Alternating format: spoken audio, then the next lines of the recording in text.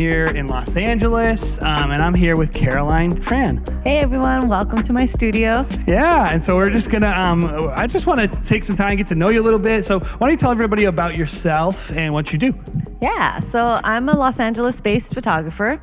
I shoot everything from weddings to babies, boudoir, and branding content as well. So you do a lot of different things, like you said, from babies to fitness to weddings, marketing, photography, but you also have a part of your business that's a marketing side where you're teaching other people. You're educating on a range of subjects from marketing themselves to literally, we're going to talk a little later, a lighting course. So how did you move your business from simply delivering a service of photography to making a decision to create that stream of income? Yeah, it definitely didn't start off as an intention to be a stream of income. It started as just a genuine desire to help other photographers. When I started, so just to give you a little background about me, I was a high school physics teacher. I did it for 5 years. During the last 2 years was when I decided I want to become a photographer. I was not a photographer. I'd never picked up a camera before. I just had this business plan and this vision. Like what I was really inspired by was when I got married myself. But what I loved about photography and when I was following photographers at the time was that you get to connect with people on such an intimate level. Like you get to tell stories about people. You get to make up stories about people. I always say to people all the time who are like in the wedding industry, who are like, because especially in filmmaking, it's viewed as like sub-artistic. If you work in weddings, you're not a real artist. You need to go make real films, and that's it. I don't know. I'm sure somewhat it's that way in photography. I mean, my cousin was a commercial photographer, and I mean, I wasn't planning to tell this story, but I will now. So he is a commercial photographer, and at the time, when I came up with this idea, I want to start like a wedding photography business because I just think it's so beautiful being able to be part of these people's lives. And, you know, I want to be able to be part of that with them and help them, you know, but I'm not a photographer. So my cousin, who was a commercial photographer at the time, just when I asked him to shoot my wedding, his response was, I went to art school, I don't shoot weddings. And I think that's kind of like a similar sentiment to a lot of people. Oh, yeah. But I always say to people all the time with that way of thinking, I'm like, what other artist can say you made someone's favorite art? Right. Their absolute favorite piece of art. And actually the average consumer that's buying a wedding film, it's really the actual, like besides like Hollywood movies, it's the only art they're even purchasing in their whole life. They're never going to buy they'll maybe go to Home Goods and buy a picture. Right. They don't care about it. It's the only piece of fine art they're buying. Yeah. Their whole life is their wedding photography and their wedding film. It's like the guaranteed piece that they will buy. And it's like, the whole point of art is to move people, to make people feel something, to connect with someone. And it's like, when I look at wedding films, I'm like, it's very high art in my mind because you're creating something incredibly intimate, incredibly personal that means so much to someone. So anyway, you decided to become a wedding filmmaker. A wedding photographer. Well, for me, I just wanted to be a storyteller. I honestly didn't care if it was weddings. I was also just as fascinated with people and their babies. And people and the with boudoir. I love your baby work, by the way. Thank you. I secretly love baby photography. I would never do it. It's so hard, but I love it. Yeah, I mean, I just love documenting stories. I think I've just always had this in my head, like legacy, you know, like what gets left behind and that what an honor we have. It's like an heirloom. Yeah, and what an honor that we get to document these for people. But anyway, so I recruited my cousin, but he thought he was too good for weddings, basically. And then I had to learn it, which I'm so grateful for. But for me, because I thought through the business pretty well, and I had a clear vision of what I wanted to do. And it was more than just creating beautiful pictures. It was documenting stories, genuine connections with people. And I think because of that, and the right marketing, the right placements, being seen in the right places, my business was able to propel really fast. That's crazy. So within a year and a half, I was able to have a fully booked out calendar for weddings by then. So I quit teaching, started doing that. I had a good online presence at the time, like just a lot of blogging, and I think the wedding blogs were just starting to come out at the time. It was such a big thing, was 6-7 years ago, that was the way you grew your business. But I mean, I started submitting to blogs like back in 2009. Like I was there when, like, for example, Style Me Pretty and Green Wedding Shoes were just infancy stages, you know, and they were still like hungry for content. I'm like, I don't know, I just did this engagement session, want it? And so I was able to grow like relatively quick at the time. And so people just had a lot of questions. I naturally just wanted to help. I started hosting in-person workshops and retreats. And do you think that the demand preceded the decision? Like you got a bunch of demand and then you said, I should do this. That was how you did it? It was, it must be, I forget like what came first at the time, the chicken or the egg. But definitely what happened was when I hosted my first workshop, I believe in 2012. So that was when I was 3 years fully in, but 5 years. Like 5 years from the very start. But I would say like 3 years from having been successful enough. And honestly, I feel like 3 years is like nothing when I look back at it. But people were hungry for information, and I had a lot of information to give. Well, it was like the beginning of the internet explosion of wedding photography, you know.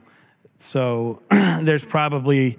And I think it was like the beginning of the DSLR revolution. So it became a much more of like a possibility. Like when that 5D Mark II hit, it absolutely transformed a lot of marketplaces. And of course, Nikon and all these people. And all these people were like, oh, this is a possibility for me. I can become financially independent. Right.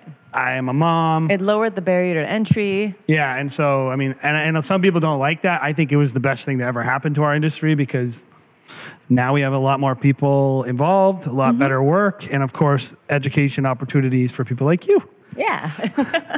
So you started doing classes here, and then it just grew from there. Yeah, it grew from there. But so what I used to do is I was hosting these retreats. They were 4-day retreats. Wow. We would rent out like a villa. People would stay over. It was amazing. It was like 15 people. Invite me to that. Yeah. It was like super intimate, you know, just 15 people.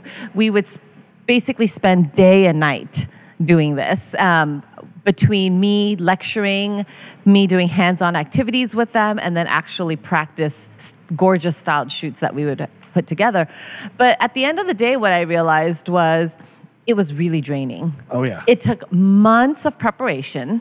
And even afterwards, it's not done yet because it's like wrapping up, following up with people, making sure that they're, you know, still doing well. And I realized for that amount of energy that I was putting in, I was only helping 15 people. So it was, how can I get this information out to more people? And then that's when I stumbled upon like the online course creation. So were you doing like Creative Live and things like that? I've done 2 Creative Lives. So I would say, I did a collaboration with SLR Lounge, I want to say 3 years ago. I think 3 or 4 years ago. And that was my first taste. Because I had this idea. I just didn't know how to produce it. You know, I was like, I have the content. I just don't know how to get it out there.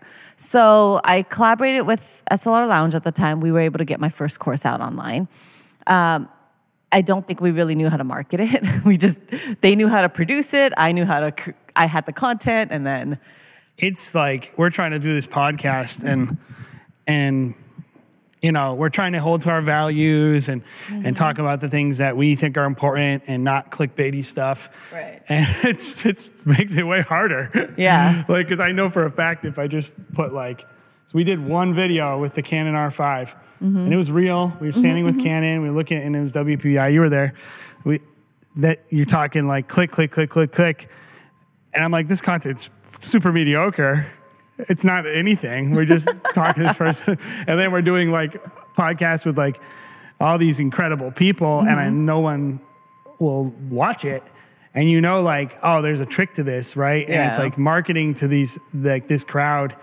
You have to know what you're doing. Yeah. So you must have figured it out in some way. Yeah. So, I mean, then I think 2 or 3 years ago. I lose track of time nowadays. I did. Well, you have 2 kids, right? Yeah, I do. So 2 boys, love them. So much fun. But yeah, so then I did Creative Live, which I loved. Like it was such a fun experience. Because they gathered the people, like they create the audience. There was a team. Like I literally just had to show up and teach. Yep. I was like, this is awesome. I didn't have to do any of the pre-production other than give them my notes. But I know a few of the people over there at Creative Live. They do a great job. Yeah, they did an amazing job. Like I felt so taken care of. I had my own producer, who was walking me. I felt like my hand was held the whole way through. And they have the audience. Yep. Yeah, they bring the audience. So it was awesome. It's a small cut, but they get you the audience. Yep. And then they build the credibility, and that's awesome. Yeah. So since then, I started producing my own, just for more flexibility and more, because when you're working in someone's structure, you have to fit into their mold, and you can't veer too far off. And so for my courses, I was like, I have these other things I want to do, and like I have this vision of how I want my courses to grow, and so I am now pursuing it on my own. I saw a statistic that you posted the other day. Is like 85% of photographers will go out of business within 2 years, you said? Well, it's so 50% will go out of business within the first year. Mm-hmm. And this is, I think, a really wide pool, right? This includes all the hobbyists who pick up a camera and throw up a website and think they have a business now. So of all the people who start, 50% will be out of business in that first year. Of that, a smaller percentage of them will make it through the third year.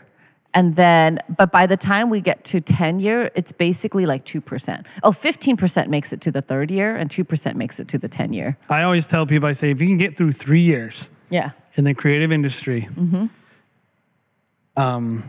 If you can get through 3 years, you have a business. Mm-hmm. Most likely. Yeah. You have a business. I mean, there's a reason why you can only claim a loss for up to 3 years, right? Yeah. Because after 3 years, if you're still a loss, I believe the board tax, whatever, they consider you a hobby. So you can't keep, you can't even, they won't even give you a business license after that, right? I think if you can get through 3 years, and this is my totally anecdotal, not scientific analysis, but like, I think people, if you can get through 5 years, you should have a business that actually is functioning properly. Mm-hmm. That has like a regular stream of. It's now obviously some people do it faster, mm-hmm, mm-hmm. but like I think most anyone who follows certain who's good, mm-hmm. who doesn't suck with people, mm-hmm. who knows like basics about marketing. Like literally, if you just put yourself up in the not wedding wire mm-hmm. and you did a good job and you were nice to people, mm-hmm. after 5 years you should have a really functioning business. But why do you think it is that so many people? I would say even 3. After 3, definitely. Yeah. But after 5, it should just be running. Right. Yeah. After 3, you should have a good income. After 5, you should just be like, look here, I have leads showing up. I have all these referrals. I'm well known in my industry. In an ideal world, by year 5, if something happened to you, your business should still run. Yes. Like that's always my model. A real business. You're a real business. Exactly. But I think a lot of people don't treat their business like a real business. So for example, at one of my talks at WPPI last month, people were asking about social media and marketing. And I was talking about some of the marketing tools that Instagram has. And one of the audience said, yeah, but don't you have to have a business profile in order to have those features? And I'm thinking, aren't you a business though? And they're like, yeah, but if you're a business, I think like you're going to have to spend more money on it, right? So I feel like then when I asked around, I realized I forget that there's a lot of photographers or just creative business owners in general. When they're first starting out, it usually started off as a hobby and they're afraid to transition it, to treat it like a real business, but not realizing that by not treating it like a real business, they're also prohibiting themselves to become a real business. Very few educators, though, are educating people in that way, though, because what I've seen, the best way to make money off people is to make them think they are the biggest, that they're the star of the story, and to make them think about themselves and sell that. Mm-hmm. And I think there's truth to it. Like, not everyone is cut out like to do what we do with Stop Go Love. Not everyone is cut out to do education classes. Not everyone, like, that isn't everyone's path. But at the same time, I think everyone needs to somewhat depersonalize their business and think about it like a business and depersonalize even the art, which is really, really hard for people because they're like, this is my baby. This is my art. Like, I know for you, you're like, oh, I have this business idea. I'm going to start this business. It happens to be photography. Me, I was like, I don't know, 11 years ago, I'm like, oh, this new camera came out, the Canon 5D Mark II. I teach high school video. I could shoot what those guys are shooting. I could do that, and I need more money. So let's do that. To a friend of mine, we were starting a business. We were not, and I had an exit strategy, and I knew how much I could resell them for, and how much I paid myself out of the first 3 years, I think maybe 20 grand out of like 250 grand revenue. Because we were like, we're starting a business. Right. And if it doesn't work out, I don't want to have any risk, any debt, any problems. I don't mind putting sweat equity into something, but I don't like to lose money. Right. And it's like, that's a business. Right. Like, that is not how most people are taught to run their business. They're taught expressing yourself. Yeah. And that is valid, but it's both and. It's not either Exactly. or. Yeah, I agree. I do feel that people who are pushing the message, like, just follow your dreams and money will follow. Like, it doesn't quite work that way. If I followed my dream, I would be laying out on the beach and soaking in the sun all day. Yeah. My dream would be playing in a heavy metal band. Right. That would have been my dream when I was 18. So I think there's a balance, like, you can't tell somebody just do what you want, just do what makes you happy, and money will follow. Like, the money will come. But I do also believe that if you can make the two meet together, if you can now do what you love, but also have a structure in place and a system in place to monetize it, now that's the ideal world. That's the ideal world. And I think, I do believe, and I sound like I'm kind of down on chasing your dreams, but I'm really not, because I think the real dream is independent, like financial independence and the ability to control your own work environment. And I think that's the dream. Right. That's the dream you should be pursuing. The dream to be able to, like you said, get sick and continue to make money. Like, for me, I have 120 weddings a year happening. I'm not shooting. I'm not shooting these weddings. Right. Someone else is shooting most of these weddings. Right. My clients are just as happy. The vendors I work with are just as happy. They're calling me, letting me know, oh, this guy did a great job. Your guy. We love you guys. I feel like we're living the dream. Right.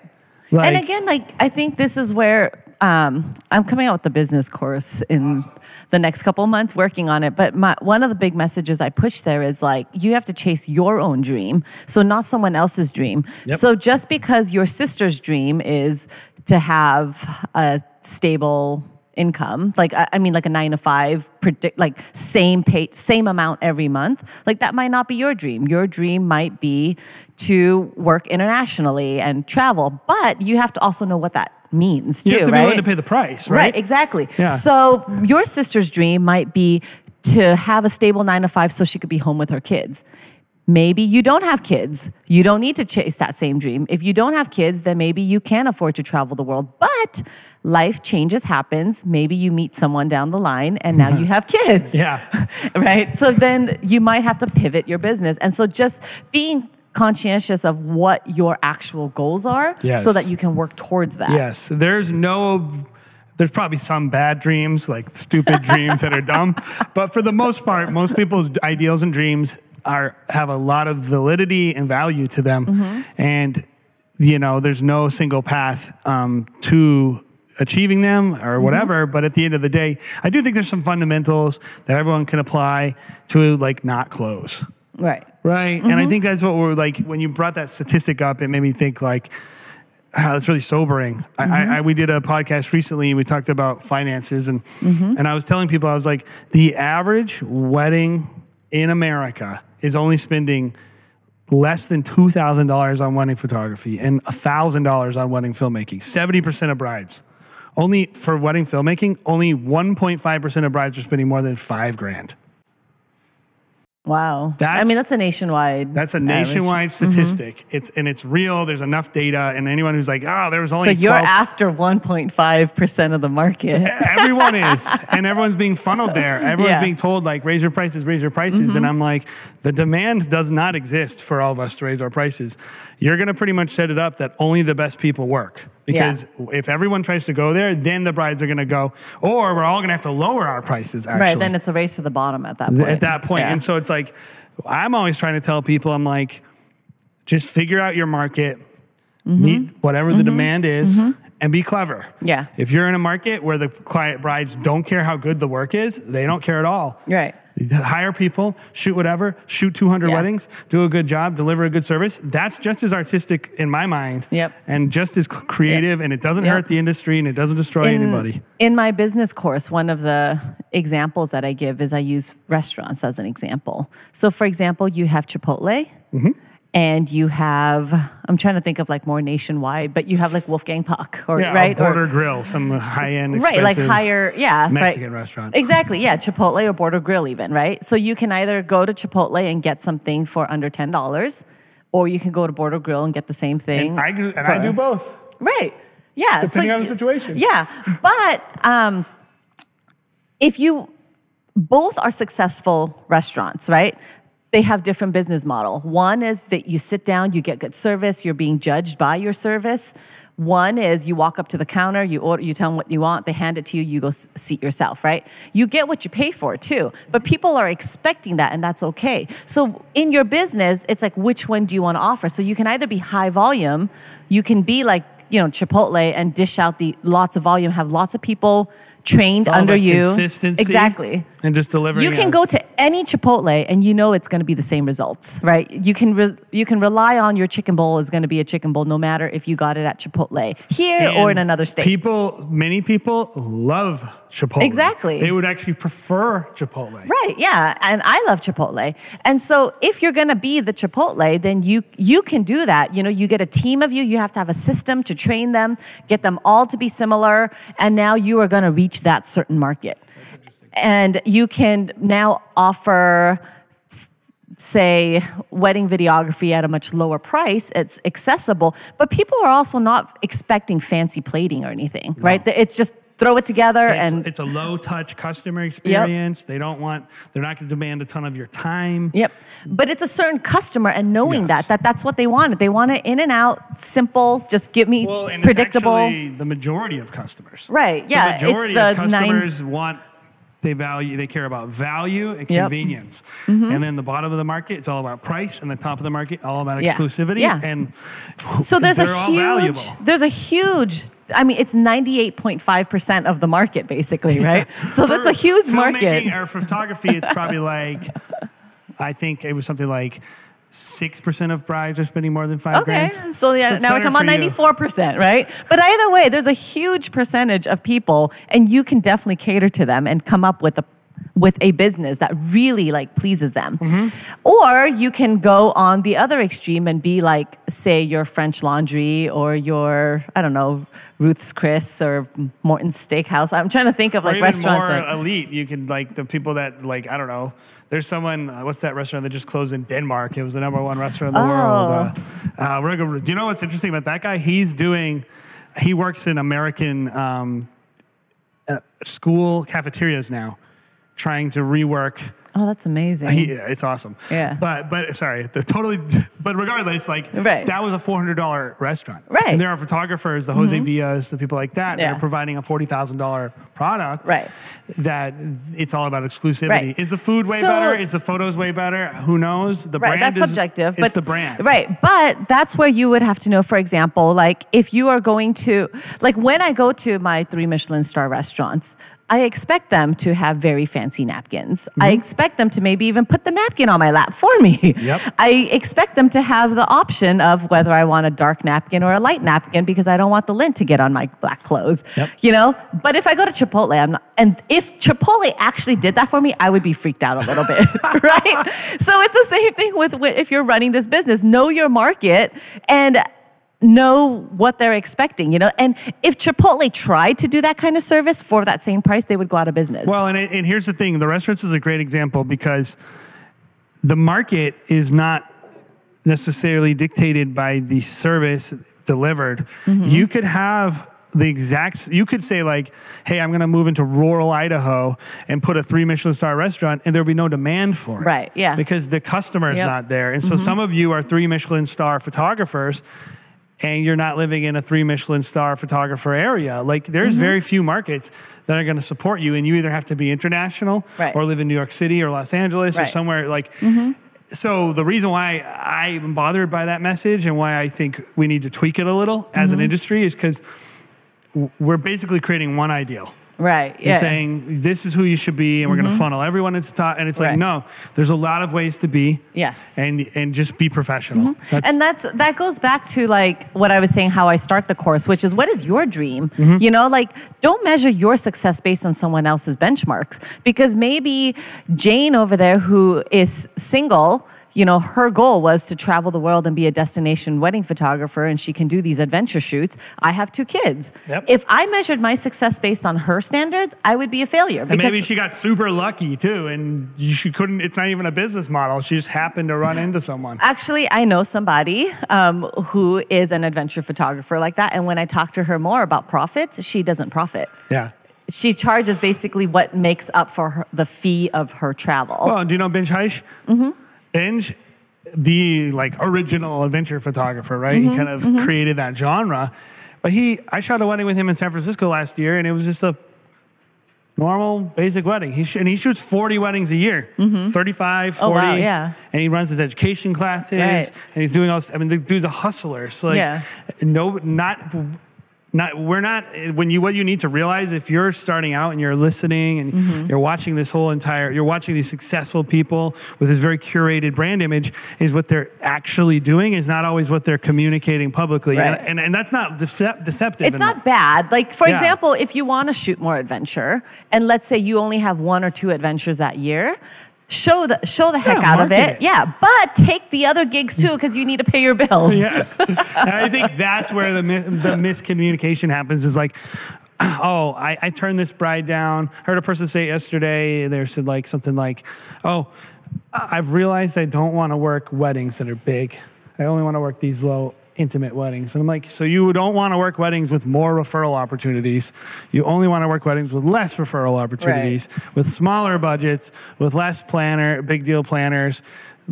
That's what you're really saying. And if you're comfortable to say, I want less opportunities to succeed, I'm fine with that. I'm so successful, I don't even need it. Awesome. Great. That's your decision. But like, you're not actually creating more of those good opportunities by turning down the ones you don't want. And I think that's what people need to realize as a business person. So I think what we're both passionate about is giving people options and letting them know there's a lot of valid pathways to success, and you should be measuring success based on your goals and not based on what someone else tells you. So you're doing all this education stuff.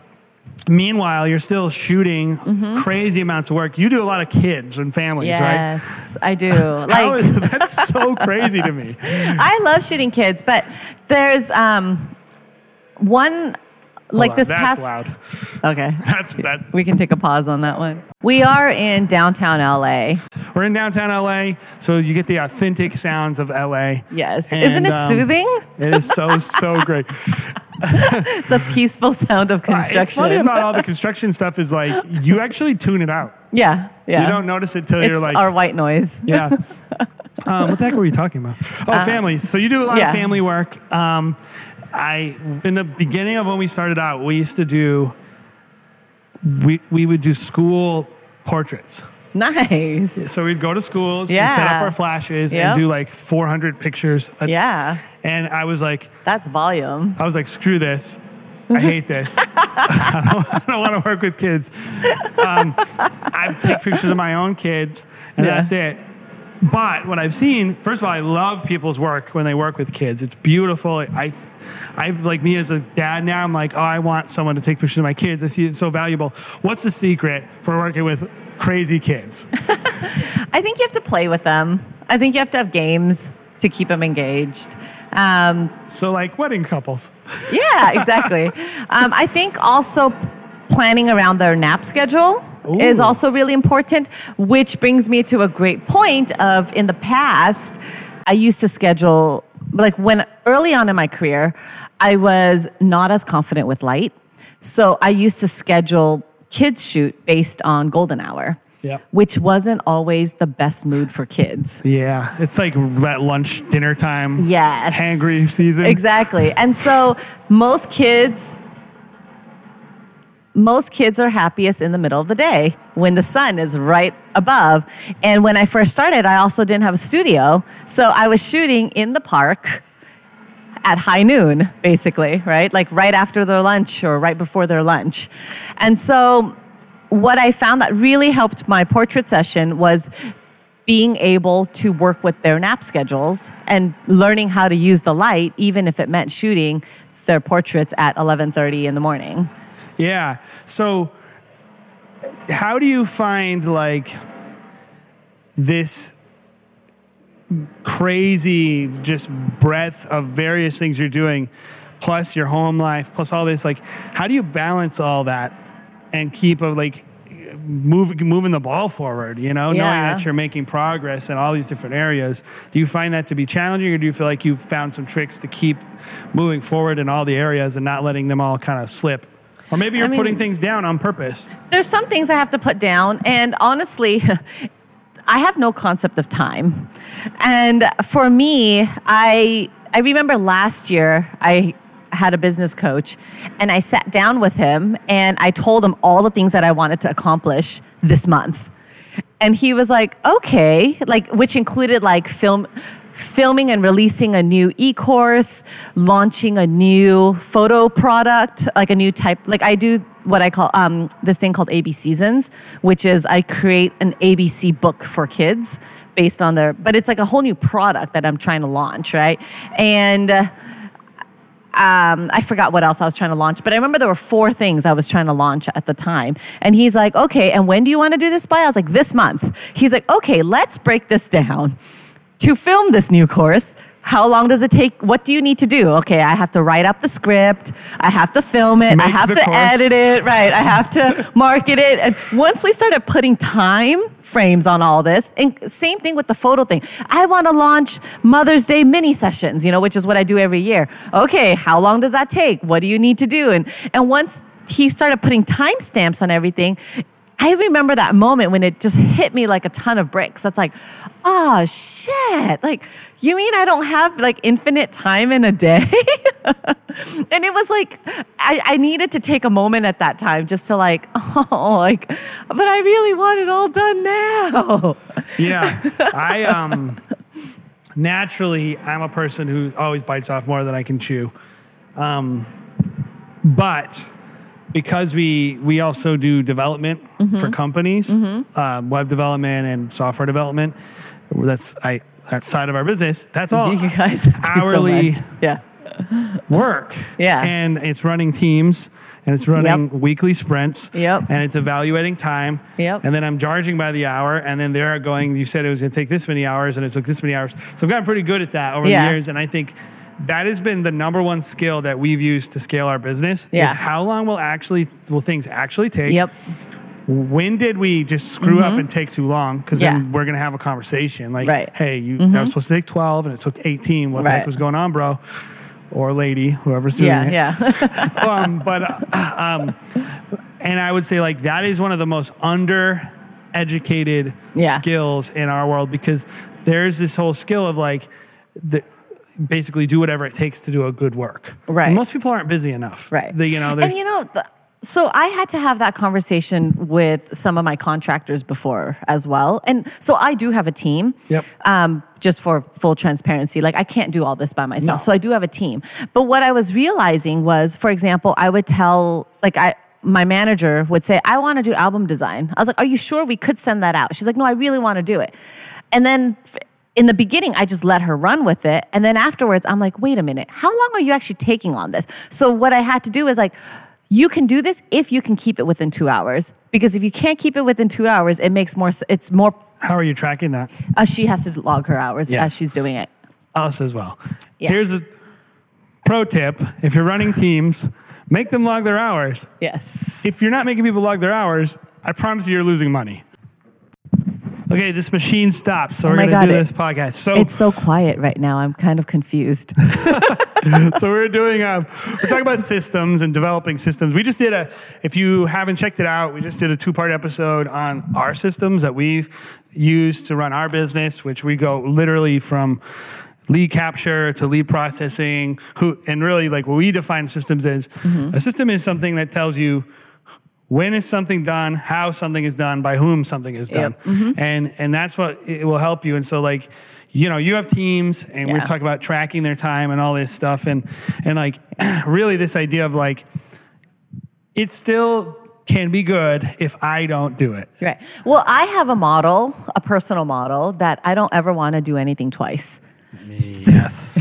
So if I ever find myself repeating a task, whether it's designing an album or writing the same email to somebody, I need to, in my company, we call it a run book.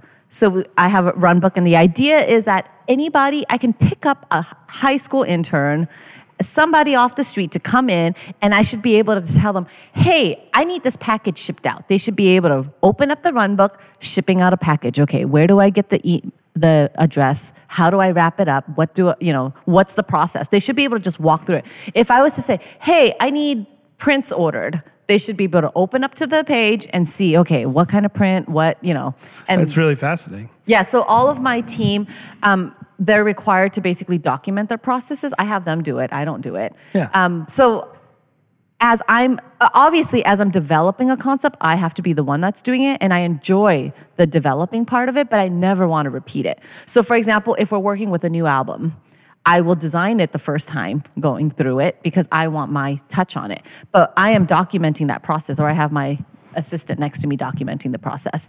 Then afterwards, I should be able to hand that to somebody, and they should be able to duplicate it. Well, and that's the thing is like, people who think about, you're not just scaling your business in terms of like, now I make more money. That's what most people mean. I'm scaling my business. I'm making more money. Yeah. What you're trying to do is scale your processes and scale the art, that it's reproducible and that other people can do it. Like, in my personal opinion, you should be able to even just scale your look. Like, you should be able to give your camera, because that's what it is. This is my style. Hey, guy, take my camera, shoot it, and nobody knows the difference. That's really what inspired my education courses, actually, my online courses, because my idea was I want to train associates.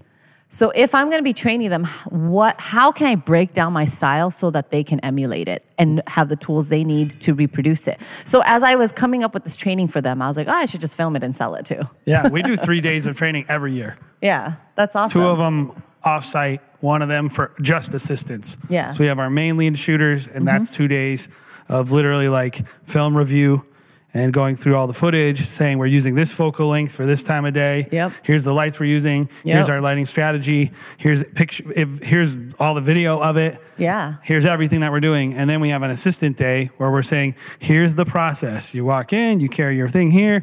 I'll literally walk through, like, when you walk into the ceremony, take 1 trip. Don't take 3 trips. Here's how you set up tripods. That's how detailed you really need to be. If you're thinking, and this is where maybe somebody can learn, it for me for teams? If you don't think that way, if you're like, oh, what the heck are you talking about? That's not how my brain works. Then you might be happier as a team member. Yes. Right? Like, not everyone would be happy being the team leader. So it does take a certain amount of crazy, I think. I think so. Yeah. And so, but I'm also aware of that. And so a lot of my team members, they are more than happy to be like, just tell me how to do it and what to do. I just want to go out and create, or I just want to, I like being around this. But that's because it's becoming like a real industry. And that's what's exciting to me is like, there are careers for different types of people now. And that's a lot of people, they want it to be like monocultural in that like, there's one job, it's the artist. It's like what you said, everyone's vying for that 1.5%, or everyone is made to believe that they have to fit in that 1.5% when that's not reality. If you're burnt out and if you don't like, I'm assuming you're this way too. When I think of a process that I can make, it makes me so excited. I'm like, I can come up with this, and I can do this workflow. Here's a tool I can use. I can use this automation. I'm going to be able to scale myself and do 20%. If that literally makes your eyes roll back in the back of your head, you might be better suited as just a sole artist, and that's what you need to do, or working for someone else. And guess what? That's totally awesome. You shouldn't feel less than for that. Right. And I think that's where we're headed. And I look at the industry and I'm like, I think we're about to enter into like a new golden age of more opportunities for people to have careers in the creative field. Yeah. And I think that's really exciting. So you're educating people on running their businesses, but also on creating beautiful work. You have a whole range of courses, but I know one you're really excited about that's coming out soon is this lighting course. Tell me about that. Yeah, so that one is launching March 24th, depending on when this comes out. So for those who are tuning in right when this comes out, it might time perfectly. Yeah. Yep. But this one basically came from the lessons that I've learned when I had to try to make my children's shoot be successful. Couple things was I started offering mini sessions. The purpose of mini sessions was to get as many shoots in one day as possible. And it served two purposes. It started off with holidays, because at that time, everyone wanted holiday photos. And my calendar was just getting crazy with families. And, on top of weddings too, I was like, I need to figure out a more streamlined way to help these people get their holiday photos without breaking my back doing it. So I was like, okay, let me see, how can I squeeze it all into one day? So I book them now half an hour apart. Families half an hour, and I get about 18 families in a day. The other... what's your season for that, like 2 weeks, 3 weeks? So I usually offer it, so it's like 1 weekend in LA. So I do Friday, Saturday, Sunday in LA, and then I do San Francisco for 2 days as well. So, but this one served two purposes. One was, like I said, to be able to just maximize the number of families that I'm able to help. But two, it's cheaper than my normal portrait rate because it is a shorter one. And so it allowed me to, one, keep in touch with some of my old clients who I may have priced myself out of, who may not be able to pay my normal fees nowadays, but they're able to still stay connected with me with this lower product, cheaper product, I guess, or more affordable, more efficient product. Yeah, and then also I have a lot of families or fans who just love my work, but who also can't afford my regular rate. Or they're not getting married, or. Yeah, so this one made it it was a very approachable product that was efficient for me, but also very affordable for a bigger mass. Like we said, like if I'm usually catering to like the 6% or whatever, right? This allowed me to dip down a little bit further, maybe to accommodate 10% of the people. But I'm also not doing it at a loss as well, because I am now able to streamline it in a way to maximize the amount of time and effort that I'm putting into this. So in order to do that, though, there were two things that had to happen. One, it required me to be able to shoot all throughout the day. It was not just golden hour. Because when I first tried to launch this, I was offering it during early morning sessions, afternoon, like late afternoon, evening sessions, and then the middle. So you weren't doing studio. At this time, when I first started these, I didn't have a studio. It was all outdoors. So what happened was I was now not shooting between the hours of 11 and 3 or something like that, or 11 and 2, when in reality, I could have been fitting in, like another 6 families or something, 6 to 10 more families or so, like depending on how frequently you book them. So I had to quickly figure out, how to work this high noon sun? How can I make it look flattering so that someone who books me at noon is just as satisfied with someone who booked me at 5 p.m. for golden hour or whatever time it is at the time. So I came up, and like I said, I'm really big about my thought process, and I think that has to just be with teaching. Like with teaching, when I was teaching high school, and I taught science, I remember one of the things that we were drilled was, how do you make the invisible, attainable, approachable for people, or what's the word I'm looking for? Grasp, tangible. Thank you. How do you make the transcendent imminent? Yes. So, a lot of these things that we do in our head because we are veterans and we are so seasoned, and a lot of this is so second nature to us, right? That lights like this, okay, well, let me shift them this way. But how can we now break down our like metacognitive process so that somebody who has no idea what's happening can also understand it now? I think one of the hardest things for me is like when I'm working a wedding, so our process is I pretty much only work with 19, 20-year-olds because they're moldable. Yeah. And they don't care about telling them hurry up. Right. But I've realized like they have no concept of the pacing of the day. Right. The fact that you just screwed me by taking 3 trips to grab that tripod. Right. It's like we have 15 minutes to set up and you took 4 instead of 1. Right. And now we're out of time. You took 30% more time than you had to.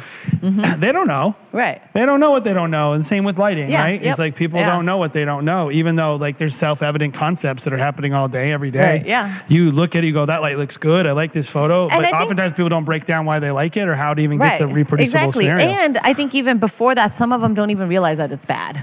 Oh, yeah, that's true. When they're taking the photo, they don't realize it's bad. And then you open it up on Photoshop or Lightroom later and you realize half the face is dark, half the face is light. How do I edit this? It's like, I heard somebody say at a workshop, they said, if you're still shooting bounce flash at weddings in receptions, you can't really charge more than $2,500. I don't know if I agree with that. Right. But their concept was basically like, the understanding of lighting is how you next level your business, especially in photography, but also in video. Like if you're watching a filmmaker, if you don't know how to light people, you can't be that elite level person. And it's like because you need to be able to deliver a consistent look regardless of the situation. When somebody hires me because they like my look, or when they hire you because they saw a photo that you liked, you need to be able to recreate that regardless of the there's situation. no grace for that. Yeah. Especially at the high end. They're not going to be like, yeah, sorry our wedding was crap, or sorry our lighting was crap, or we hired a DJ who doesn't know anything, or whatever it is. They hired all the people they hired because they thought they were awesome. Right. So if you call them and say like, oh, well, my work stunk. You don't like my work, but you loved the DJ, you loved the lighting designer, they're not going to be like, oh yeah, you're right, I'm an idiot, I hired a bunch of morons. Yeah, no, they're it's gonna your be fault. Like, it's your fault. You didn't deliver the photos, yeah. It is your fault because you didn't accommodate. You expected a DJ and a lighting designer who's never ever shot a photo and an event designer who doesn't care about whatever you're doing to do your job for you. Right. Like, for example, you can't say, oh, well, the DJ's green light is why you're all green. Like, there is a lighting fix to that. That we can do as photographers, right? But you need to know how to do that. You do. Yeah. So, but also the studio thing. Yeah. Which is like, it allows you to open up revenue sources that are way faster, way more reproducible, way more process related, and actually a better experience for your customers. Yeah. Because like I've done the outdoor shoots because of convenience reasons, where it's so hot and the person's sweating. And or so cold, or it's raining. Like I definitely had one year of holiday mini sessions where it rained. And then what do? Yeah, you've lost the revenue, or you force them to go have a terrible experience. Yeah. And when they think back on it, they're like, I remember when I did that, that was terrible. Right. Yeah, so I think having the studio was like a big thing to bite at in the beginning. I was like, oh, can I do this? Like, it was like such a hard pill to swallow. But once I did it, it was so easy. Like it was easily justifiable because the amount of shoots I was able to do after that was awesome. And just the consistency but yeah, so for the outdoor shoots, I created the course All About Light, and that was to really help people who mostly shoot outdoors. It also helps for weddings. So when you get a timeline and it says, oh, you're going to do bridal portraits at 1 p.m., it's like, which is very Enjoy common. your raccoon eyes. Yes, exactly. So, I have fixes for all that, and that's All About Light. And then All About Flash came about when I started breaking down the processes that, one, at weddings, how am I troubleshooting these reception shots when there is green DJ lights going on around everywhere? You guys deal with all the banding? Yeah. Yeah. Yeah. And I mean, that was a really proud moment when I figured out the banding situation, because now they're using LED lights. Yep. And then, but I know it's like, it is very obvious in video. It's not always a fix for it, I'll tell you that. But in photos you can. Yeah. But I've also seen it in photos too. And then also studio. How do you set up a very consistent look for the studio? Because I remember when I first started the studio, I'll be honest, I didn't use flash. And I was relying just on natural light, which is gorgeous in here. I just think, like, why is that a badge of honor to not know how to do something well? I don't understand that about became photographers. marketable. It's just like, they're just like, oh, lover of light, natural light, lover of natural light. What they should write is, can't use my equipment. Yeah. Don't know how to use equipment. Because you can make flash look like natural light. But also, like, you should be able to, even if that's not your preferred style. Yeah. Like, it's not better to be less skilled. It's better to be more skilled. Right, yeah. Why wouldn't you want to be able to handle You can have a any preference, situation? Yeah. but your preference may not be available. No. So I love golden hour. Okay, you get golden hour like 2 hours a day. Yeah. What are you going to do the rest of the time? Don't shoot?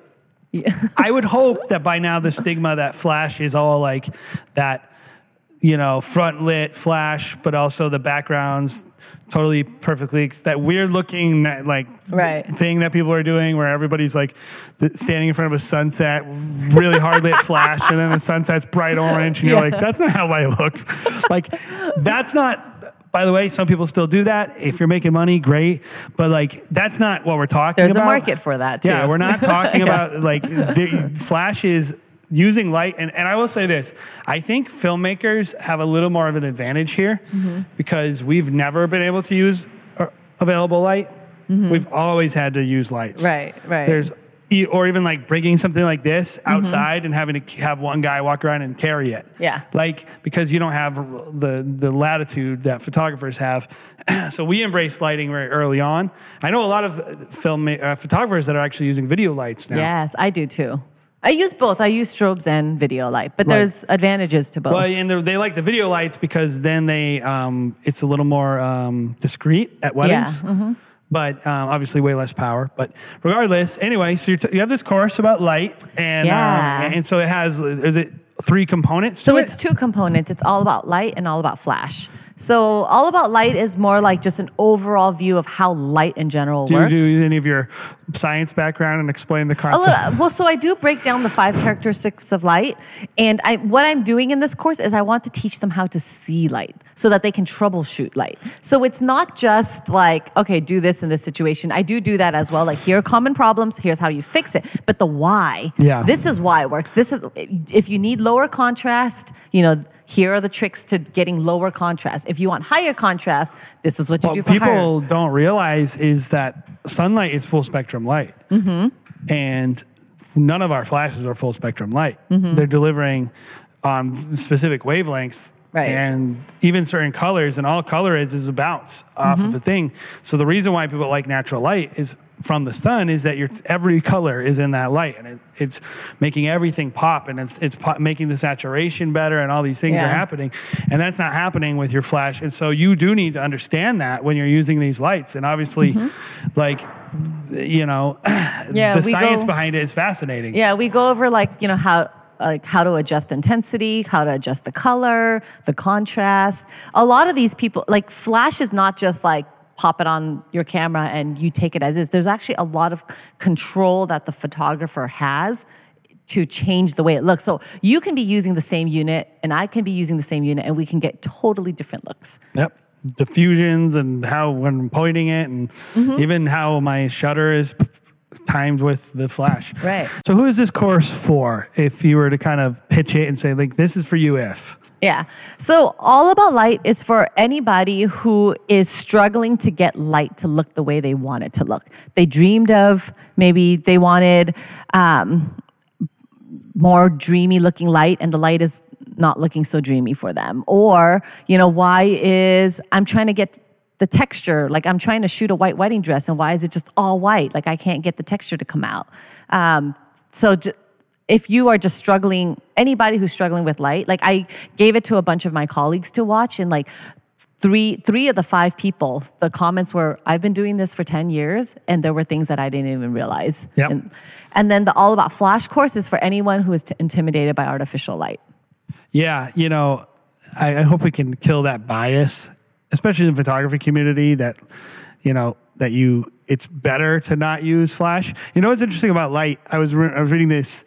I was at the Museum of Fine Art, and I was looking at some landscape people, and there was this whole movement at one point of people. I think it was Delaware, moving down to Delaware, and doing photos, and it was like literally like the axis of the Earth and the angle of light coming over the side of the Earth change it. Like if you shoot in San Francisco, the light looks totally different than it does down in Southern California. So like where you live affects light in a way that you can't even control. And so really at the end of the day, and I can say it for our region, we're shooting anywhere from Portland, Maine, all the way down as far south as like, Newport, Rhode Island. And the light in Newport, Rhode Island is totally different than the light in Portland, Maine.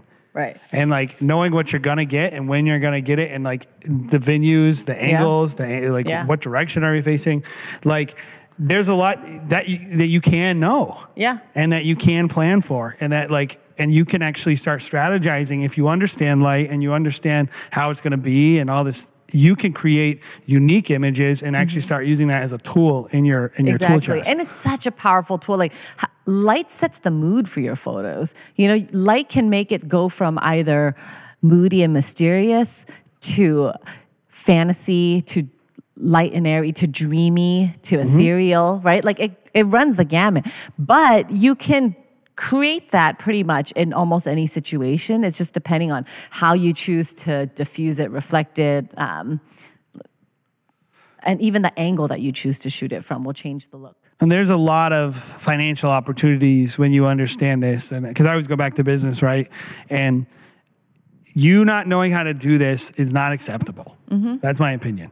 Right. Like you're a professional, be professional. And like you're not professional, in my opinion, as a photographer, if you don't have a clue how to use flash, and off-camera flash especially. Right. You need to learn this basics because it will give you more financial opportunities and give your clients a more predictable experience, and it's important. So where can people find the course? Yeah, so I have CarolineTranEducation.com. And you can see I have a posing course there, a lighting course there, and then the business course, which I'm super excited about, is going to be out soon. I'm super excited about that too. We talked about posing, and I was telling you we have to do a posing course for filmmakers because nobody ever teaches filmmakers how to pose anyone. How to direct a client. Yeah, but it's like you're working with kids, and so like you must be good at posing. I'm good at directing. Are you just kind of like standing there and hoping they get into a pose and just shooting like 1,000 shots? There's kind of multiple components to it, but with kids, a lot of it is kind of seeing the general idea of what I want the shot to look like, and then now how can I get the kid to fill in that spot? And so it's coming up with either a game or a trick. Tricking them to stand there.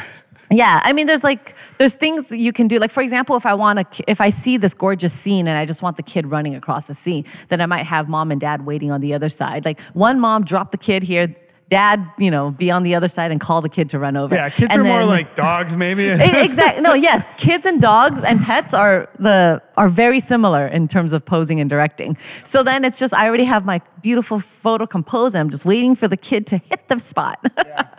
That's awesome. Hey, Caroline, thank you so much for coming on. And first of all, I love what you're bringing to the table. I like the just common sense kind of approach and I like that you not only you want to make beautiful work, but you're also have a really strong eye of helping people see the opportunities in their own business to do better. Yeah. And so I just think that's really incredible and really needed.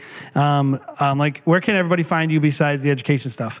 Yeah. So on Instagram, I'm at Caroline Tran, one word. And then I think that, my website, carolinetran.net. But I would say Instagram would be probably the best place to find me. Yeah, definitely check out her work. It's got its own thing going because it's this mix of education, photography, and you have one of the most diverse portfolios. Thanks. I feel like it's from a marketing standpoint, someone might say it's too spread out, but it works for me. That's what I was interested in actually, because I was like, this person must be doing so well if she has the guts to have this much stuff on there because so many people are like, they're totally funneling people into one experience, and that works for their business. Yeah. But I knew for you, I'm like, she must have good systems. She must have all this stuff going on because you're trying to cast a really wide net. Yeah. And trying to catch a lot of fish. And I think like, I love giving and people. And you funnel them on the back end. Yeah, totally. That's what we do as well. I want 600 leads, and then I'm going to decide this is a Huxley Film client, this $8,000 to $10,000 client.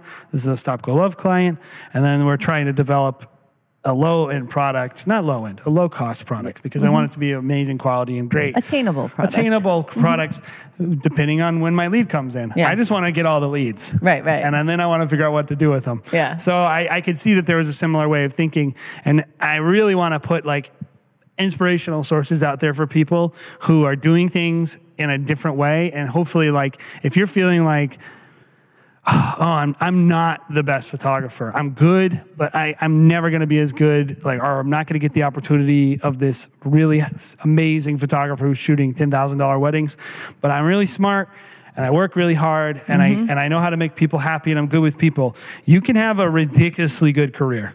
Yeah, you can. You could kill it, and like, if you're even a filmmaker, you could kill it, and it's like there's no one path. Yeah. And I think that's what, hopefully, like, someone like Caroline can teach you. Hopefully someone like myself can teach you. You see how big the pie is, right? So it's huge. You just have to know which sliver of pie you want and just make them really happy. You don't have to please the entire 100% of people. You're not going to. If you try to please all 100%, you're guaranteed to please nobody, and especially not please yourself. Well, and the comparison game too is like, it's so killer. And it's like, when you look at what you're doing, very few, I feel this way a lot. Like, I'm kind of peerless. Like, not that we're the best, but like, there's not a lot of businesses to comp with our business. So when I'm looking for mentors or people to get advice from, and that's the bad side. The good side is we carved our own niche. Yeah. We made our own thing that's unique to us. And there are opportunities for a lot more people to come in and carve their own thing, make their own thing that's unique to them. Yep. That's what you did. That's what we did. And hopefully that's what you can do also at home. Is like, you can watch this and go like, oh, I can do this. That doesn't have to be exactly what everyone else is doing. I can do this. So anyway, thank you so much for being on. Yeah, my pleasure. Thanks for having me. Thank you. Hope to connect with you guys. Please say hi on my Instagram at Caroline Tran. Have a great day, guys. Make sure to subscribe, do all the Instagram stuff, all the stuff that everyone tells you to do. Yeah, like click here or there. Do or all that there. stuff. Have a great day, guys. Bye.